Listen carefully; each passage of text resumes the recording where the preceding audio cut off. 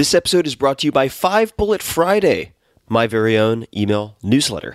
It's become one of the most popular email newsletters in the world with millions of subscribers, and it's super, super simple. It does not clog up your inbox. Every Friday, I send out 5 bullet points, super short, of the coolest things I've found that week, which sometimes includes apps, books, documentaries, supplements, gadgets, new self-experiments, hacks, tricks, and all sorts of weird stuff that I dig up from around the world. You guys, podcast listeners and book readers, have asked me for something short and action-packed for a very long time, because after all, the podcast, the books, they can be quite long. And that's why I created 5 Bullet Friday.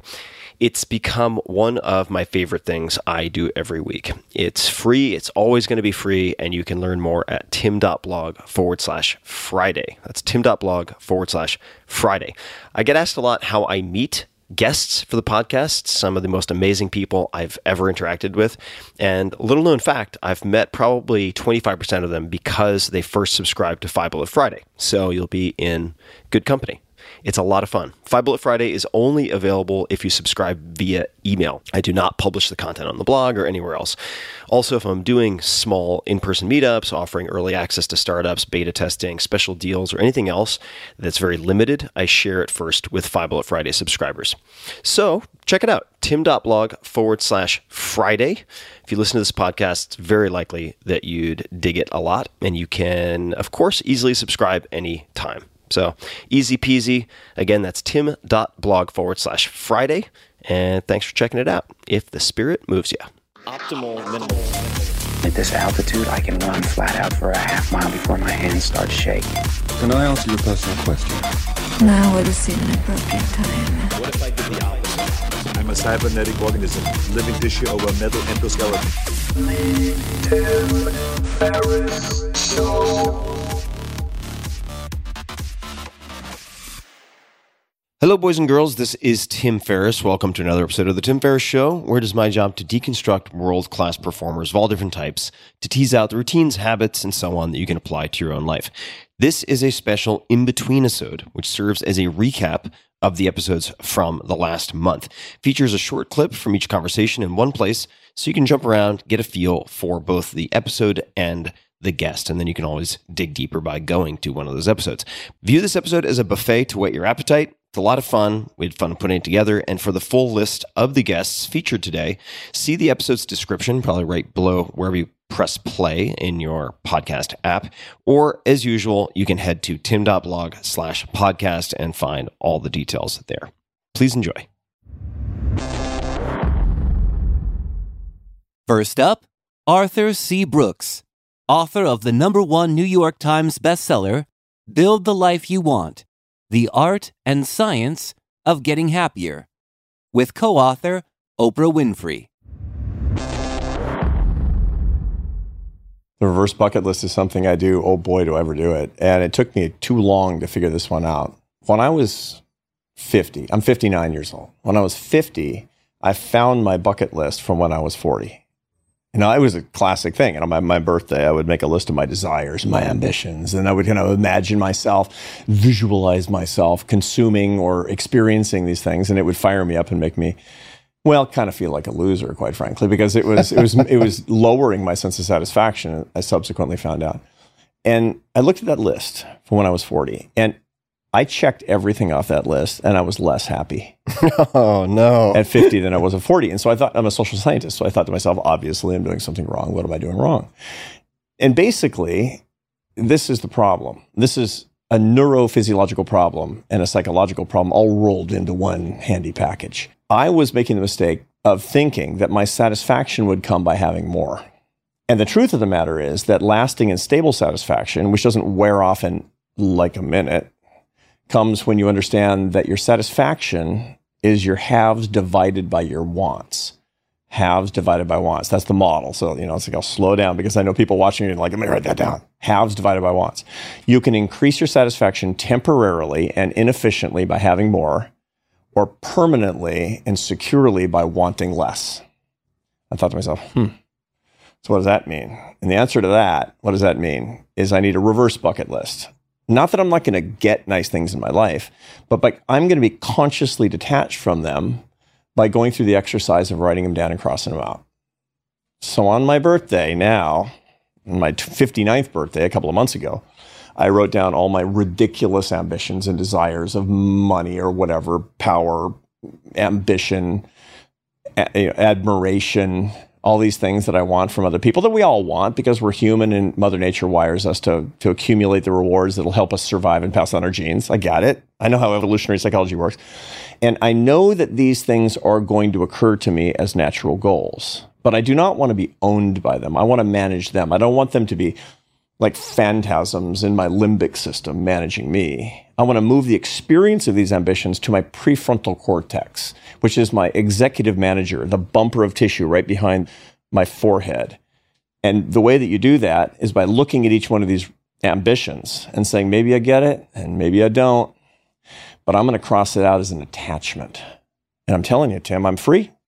And so you find that to work. It works. It does not because you don't care about it, but because you're not attached to it in the same way.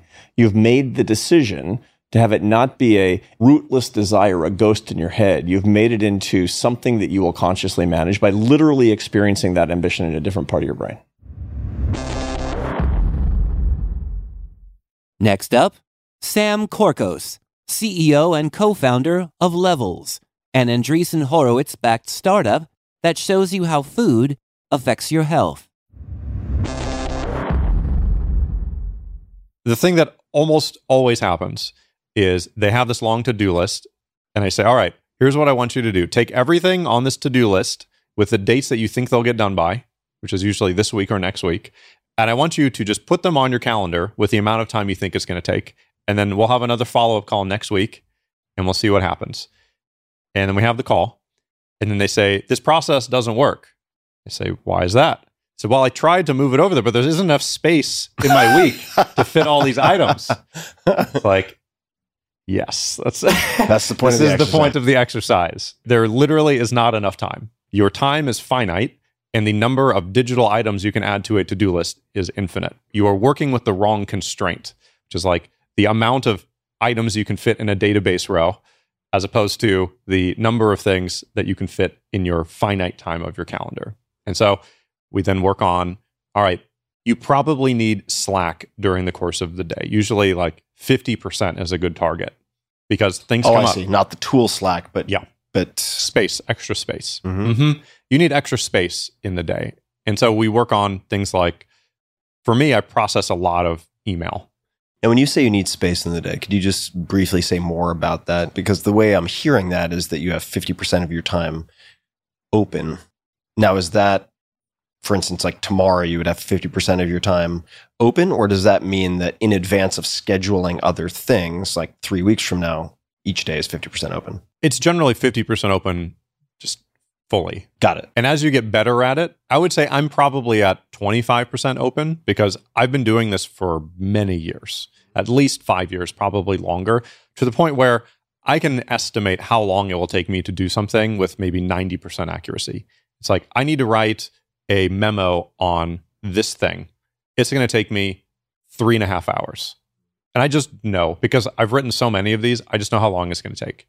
And so it takes time to hone that, I would think, right? If you ask most people, like, how many calories do you eat at lunch? They'll be like, 6,000 million? I don't know. That's right. 7 calories?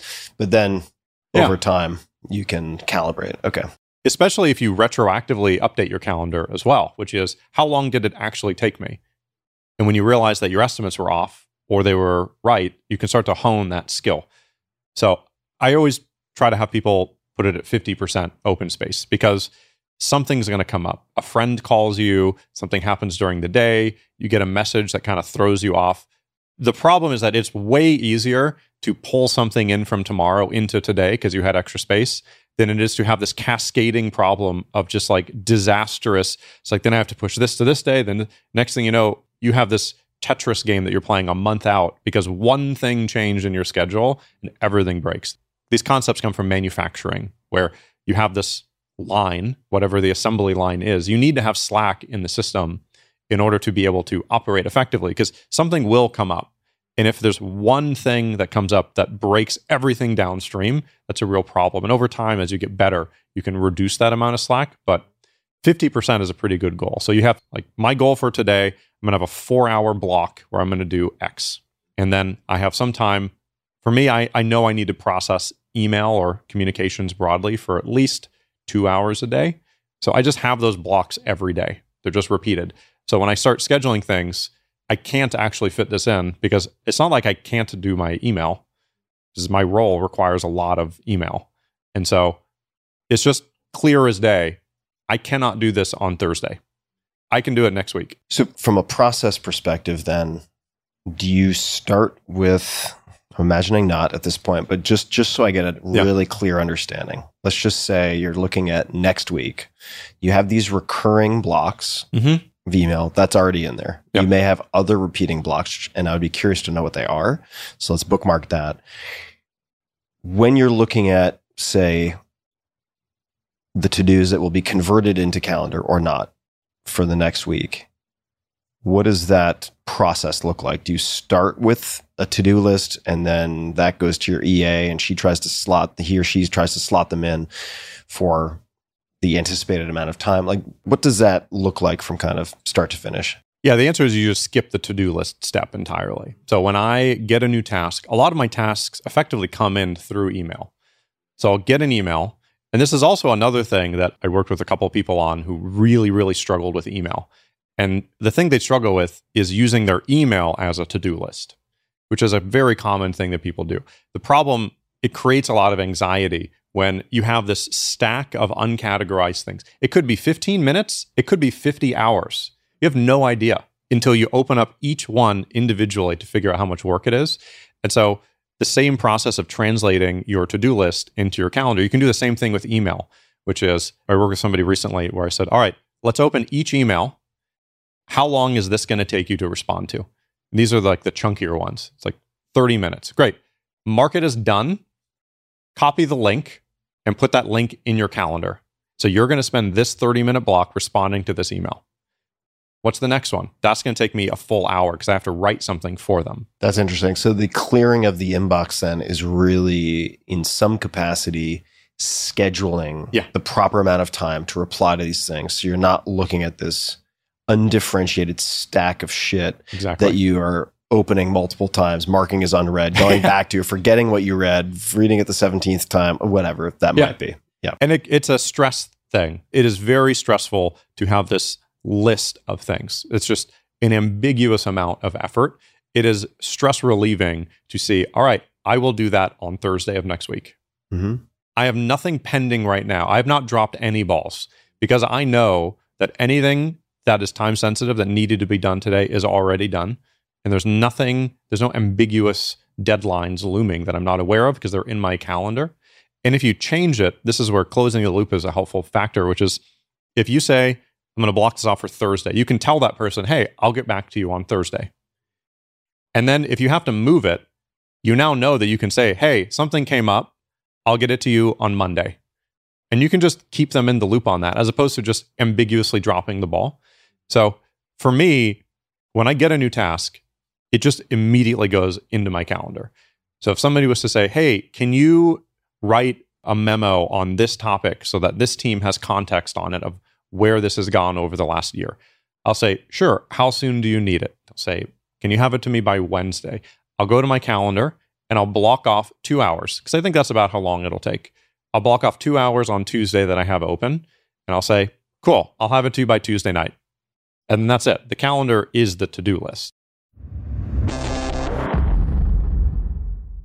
Next up, Nassim Nicholas Taleb, author of The Black Swan, The Impact of the Highly Improbable, and Scott Patterson, author of Chaos Kings, How Wall Street Traders Make Billions in the New Age of Crisis.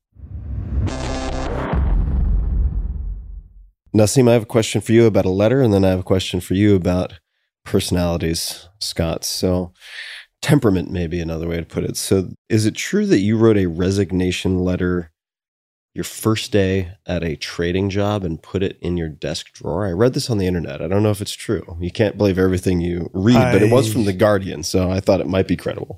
One thing is actually, as I said, I recommend people do that. I wrote that, but not on the day I started. But I recommended that people, because you feel relief when you do it. Because then you can continue on your job without feeling like someone's controlling you. You've got the gun loaded. The whole idea of Plan B, you thought about that problem. So you write the resignation letter and you don't date it. Right? Yeah. I'm very fascinated by your ways of thinking, the way that you've embraced different philosophies. And you emailed me an aphorism in 2010. And you can correct me if I get any of the wording wrong, but it stuck with me. This is in 2010. Here's the aphorism or the quote. Robustness is when you care more about the few who like your work than the multitude who hates it. And then in parentheses, artists. Fragility is when you care more about the few who hate your work than the multitude who loves it. And then in quotation marks, politicians. Have you always had that type of robustness or resilience against criticism? Is that something that is inborn? Maybe because I was never really someone who took established ideas at face value. So you necessarily have, violate some norms, some thinking norms. And often people protect those norms by, attacking your reputation. And I realized that while writing Fooled by Randomness, I say, hey, you're saying that what I'm doing is random, we're using wrong models, these don't work. So they attack your reputation. So I realized quickly, with time, that my reputation was going to be under some kind of fire. And I decided that no, my reputation is how a few important people or people who know something about the subject view me. And it's not like I don't care about my reputation. I only care about my reputation in some circles. And it was people I can talk to try to explain what it's about. And it has worked out. So, but if you have to go defend your reputation and you're doing the right thing, it's too much energy wasted. And it's not going to help. Haters are going to hate. This resembles another aphorism inspired by Charlie Munger's. One of Charlie Munger's is that you want to be the most ethical person where people think that you're corrupt, or you want to be the most corrupt person where people think that you're ethical. Make your choice and use it as guideline. It's the same thing. So, except that there's something in between, is that there's some people I care about, and I want them, to not lose respect for me. Of course, you start with your mother, you have your children, or whatever, your family members. But there's a lot of people on the planet, and I care about my reputation. But in these circles, not with the general public. So it allows you to take much, much more aggressive positions, which I've done over a long life. And Mark, for example, has a lot of enemies, and they're going to pick on something, and you don't care. So you're doing the right things.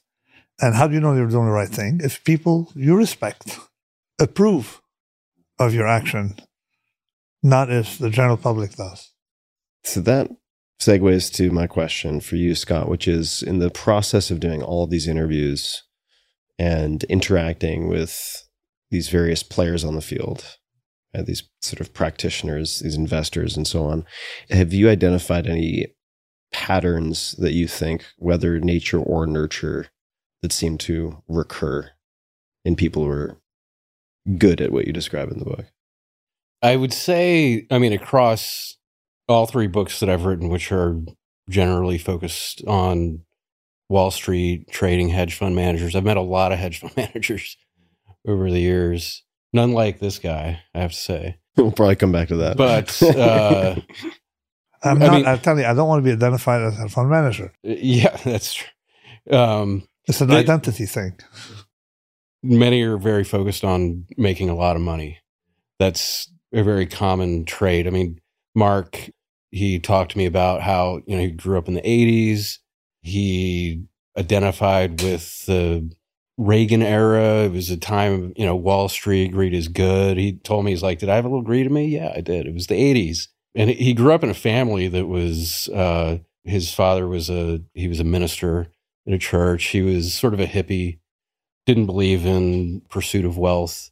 Mark took the exact opposite view of that. That was constantly something driving him, was the desire to make money. A lot of other hedge fund managers I've met over the years, just they have that drive. And it's something that many people look at these guys and think, you're worth $1 billion, you're worth $2 billion, and yet you're a maniac. You go into work every day and just go crazy. You drive all your employees crazy because you want to be richer than the next guy. I don't think Mark has quite that sort of insane level of greed as some do. I've met Ken Griffin, founder of Citadel, disciple of Ed Thorpe, who we might talk about later. Cliff Asness, who is a stark enemy of friend initially.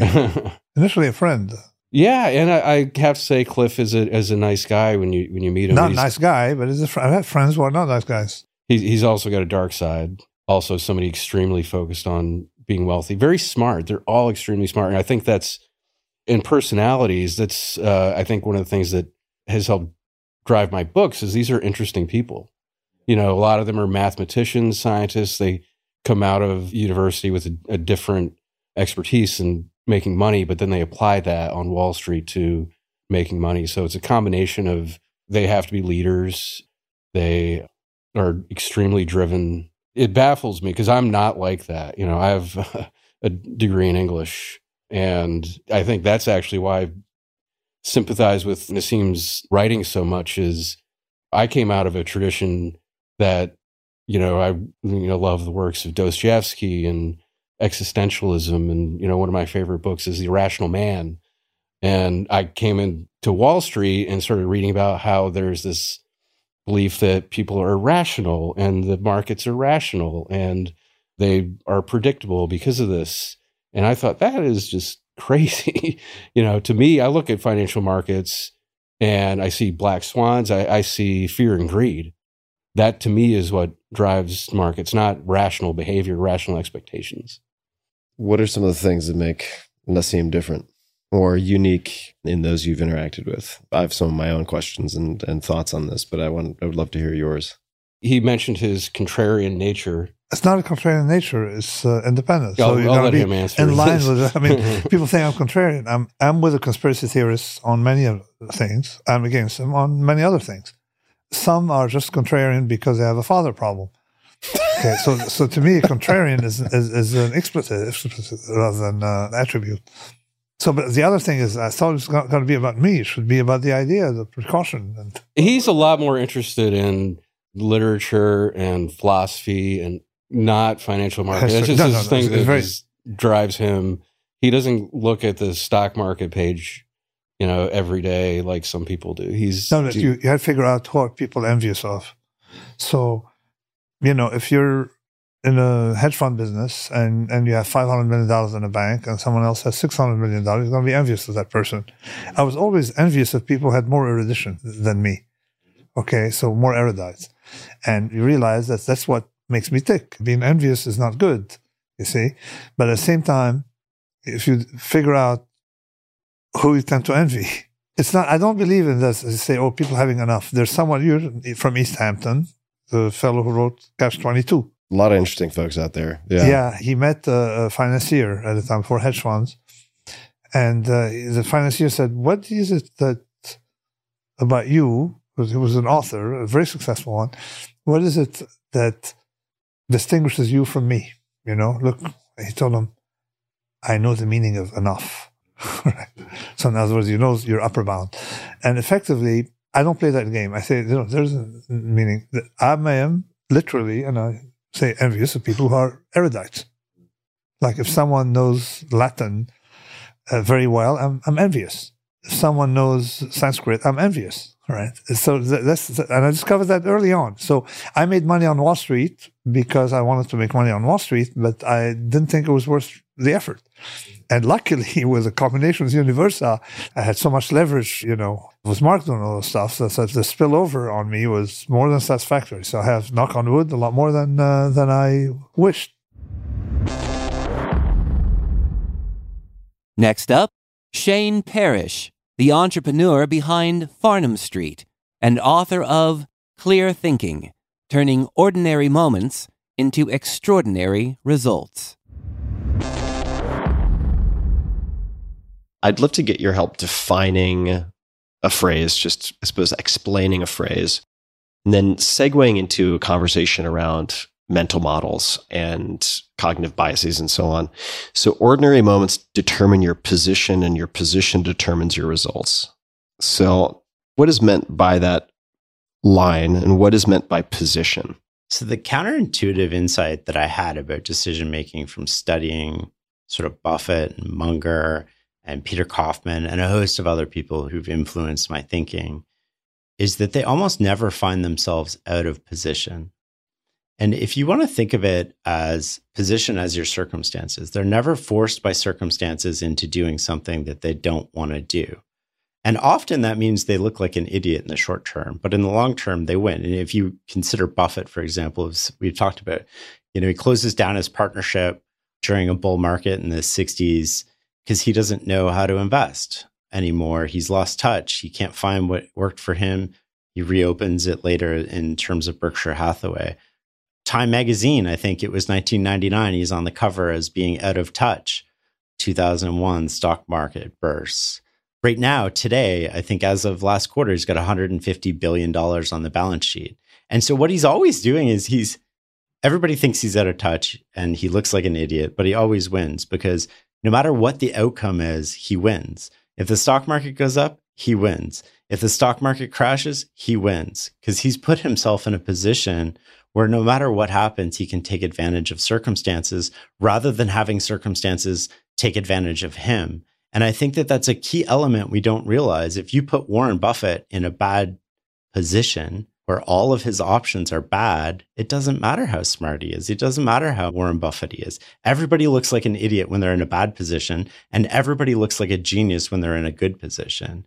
Do you then create that position by having a handful of commandments? And I'm making these up. I'm not saying this is what Buffett does because I haven't tracked him as closely as you have. But for instance, I know someone who's cut from a similar cloth, and he's like, no short positions, no leverage, and he has 4 or 5 rules that he follows, which means he doesn't always beat the S&P 500, let's say, but he's very rarely in a position where he's a distressed seller or is forced into a bad position. So he is able to play a very long game. So I guess I'm wondering how you consistently create that type of position.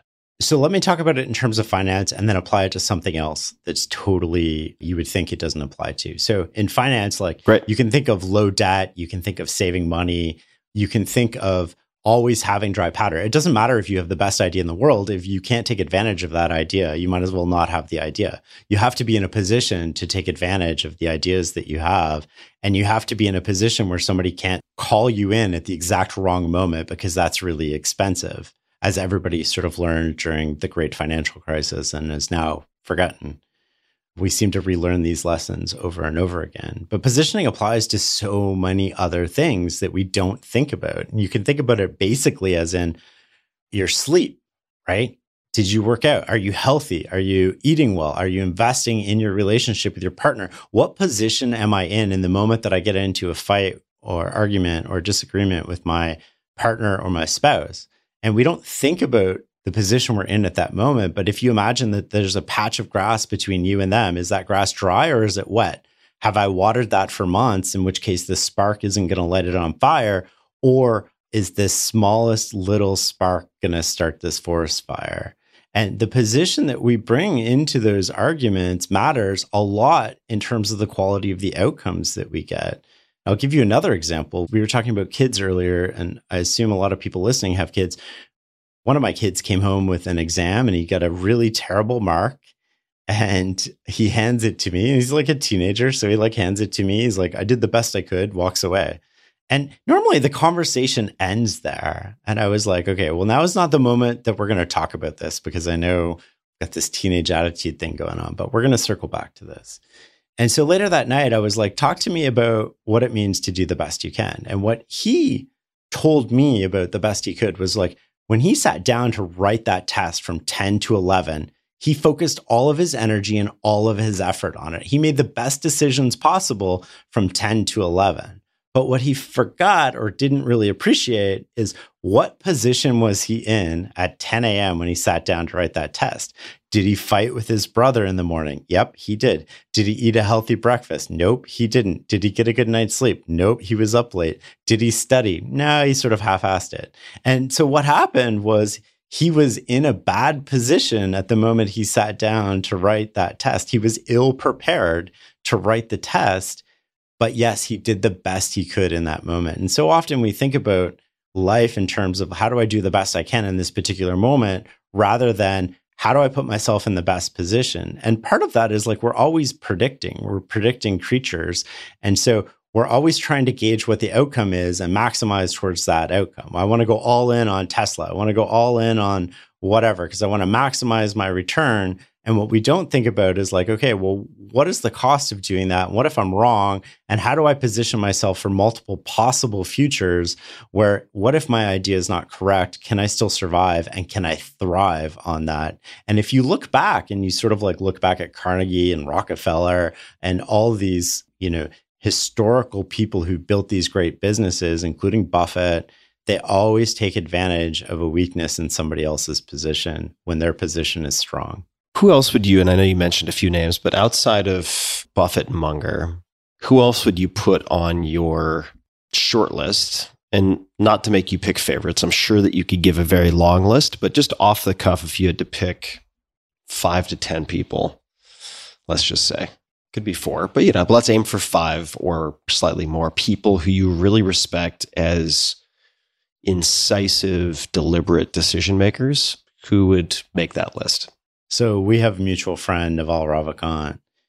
He would be up there. Patrick Collison would sort of be up there.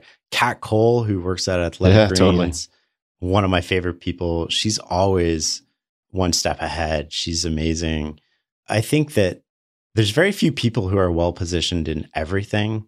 Like if you look at somebody who's extremely good at one thing, like Buffett, that comes with extreme weaknesses. You can have a list of exemplars in your head almost of different people who are good at different positions, but you have to pick what direction you're going. And then what positions do you need to be good at to be good in that direction?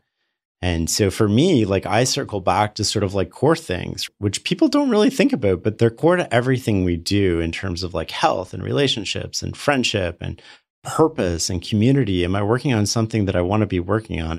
Am I moving closer to my destination? And is my destination the place I want to go? And I think those questions are stuff that we don't really ask ourselves. We're always so focused on like, how do we accomplish the outcome we want rather than what are the key elements to this process that allow me to play for a long time?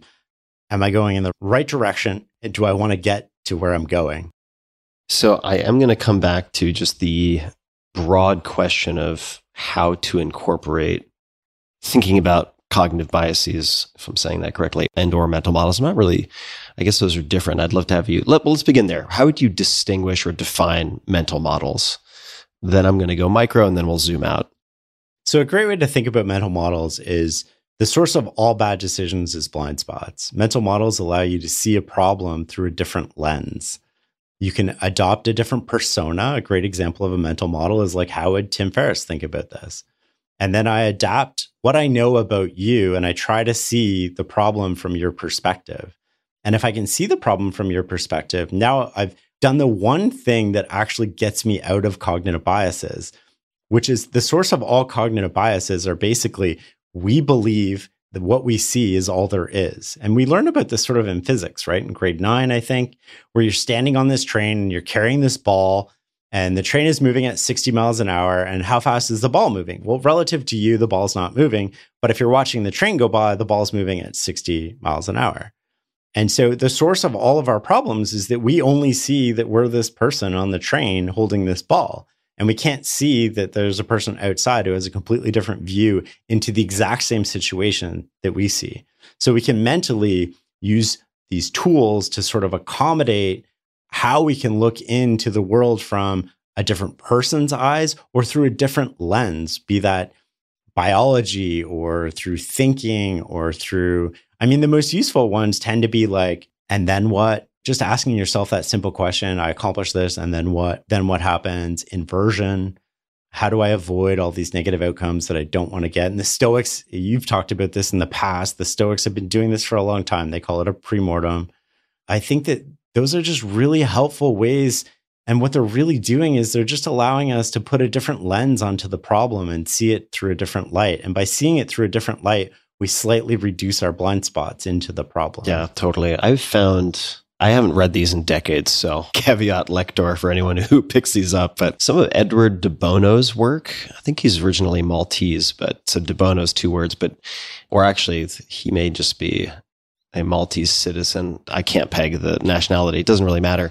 He wrote a book called Lateral Thinking. He has another one, I think it's called The 6 Thinking Hats or something along those lines, which similarly very helpful just for forcing yourself as a portion of a practice to look at the same situation with a different lens, a different set of questions, a different perspective.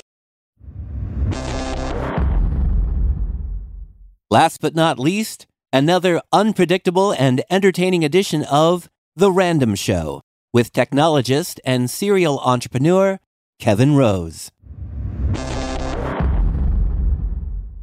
I'll mention something that's sitting outside. I can see it from here that people might be interested in. So I've been, and still am, a fervent believer in cold therapy, using ice baths as a means of controlling inflammation, as a means of mood elevation that lasts on the mood elevation, big time. Unbelievable. And generally, my approach has been to get a chest freezer of some type and fill it with ice, etc.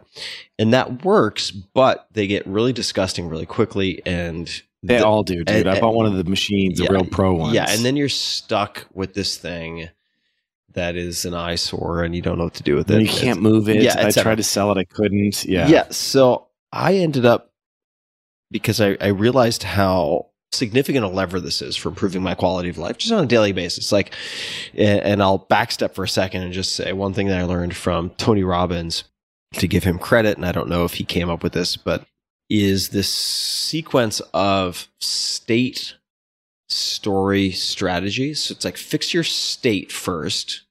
Only then can you come up with an enabling story, and only then can you come up with an effective strategy. If you're like feeling shitty and you're sleep deprived and you're kind of depressed or anxious or whatever, you try to come up with a strategy, meaning how to fix something, you're not going to come up with a good strategy, generally speaking. So it's like, fix your physical state first. Then you can come up with an enabling story, then come up with an effective strategy. So the state piece is very important. There aren't that many ways I have found to change state. Exercise is one, but it requires generally a fair amount of time. Heat is also effective, but again, requires, say, it doesn't sound like a much, but it's like 15 to 30 minutes, let's just say, in a sauna. Very effective. Cold is the fastest. It's just the fastest for me. And I've gone without cold therapy because I've not wanted to get some huge chest freezer or a pro model. I am also going to be getting a pro model, but they get all scummy though, and then you got to put chlorine in them. Yeah, there's all that. It's a lot. But I went on Amazon and I found something called the Cold Pod, which you set up in like 5 minutes. You fill it with water from a hose.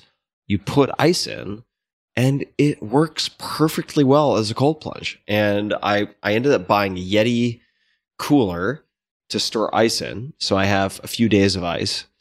And it's, let's see, what would it be? It would be like, if you were standing, maybe it's hip height, and it's probably 3 feet in diameter. And you get in, you just kind of crouch in there, and it works fucking great. It works really well. And it costs like $150 or $200, maybe. I don't know. Maybe it's $100. It's not crazy. $169. There you go. And I've been really impressed with this thing. It's very basic. And even when it's been very hot outside, like you put in 2 bags of ice and you let it sit for 20 minutes, it's going to get pretty cold. It's not going to be 30 degrees, but it's probably going to be mid 50s, depending on how much water you have in there. Pro tip, the more water you have in there, the more ice you're going to need to cool it. So don't fill it all the way up to the top. Fill it up like halfway and then add the ice. And it's been a game changer for me. It's a plastic trash can, well, dude. No, it's not a plastic trash can.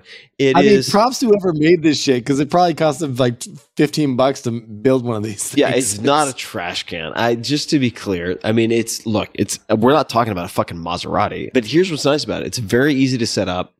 It's not a trash can, because that makes it sound like it's like mid chest height and hard. It's easy to pack. You can actually travel with it if you want to travel with it.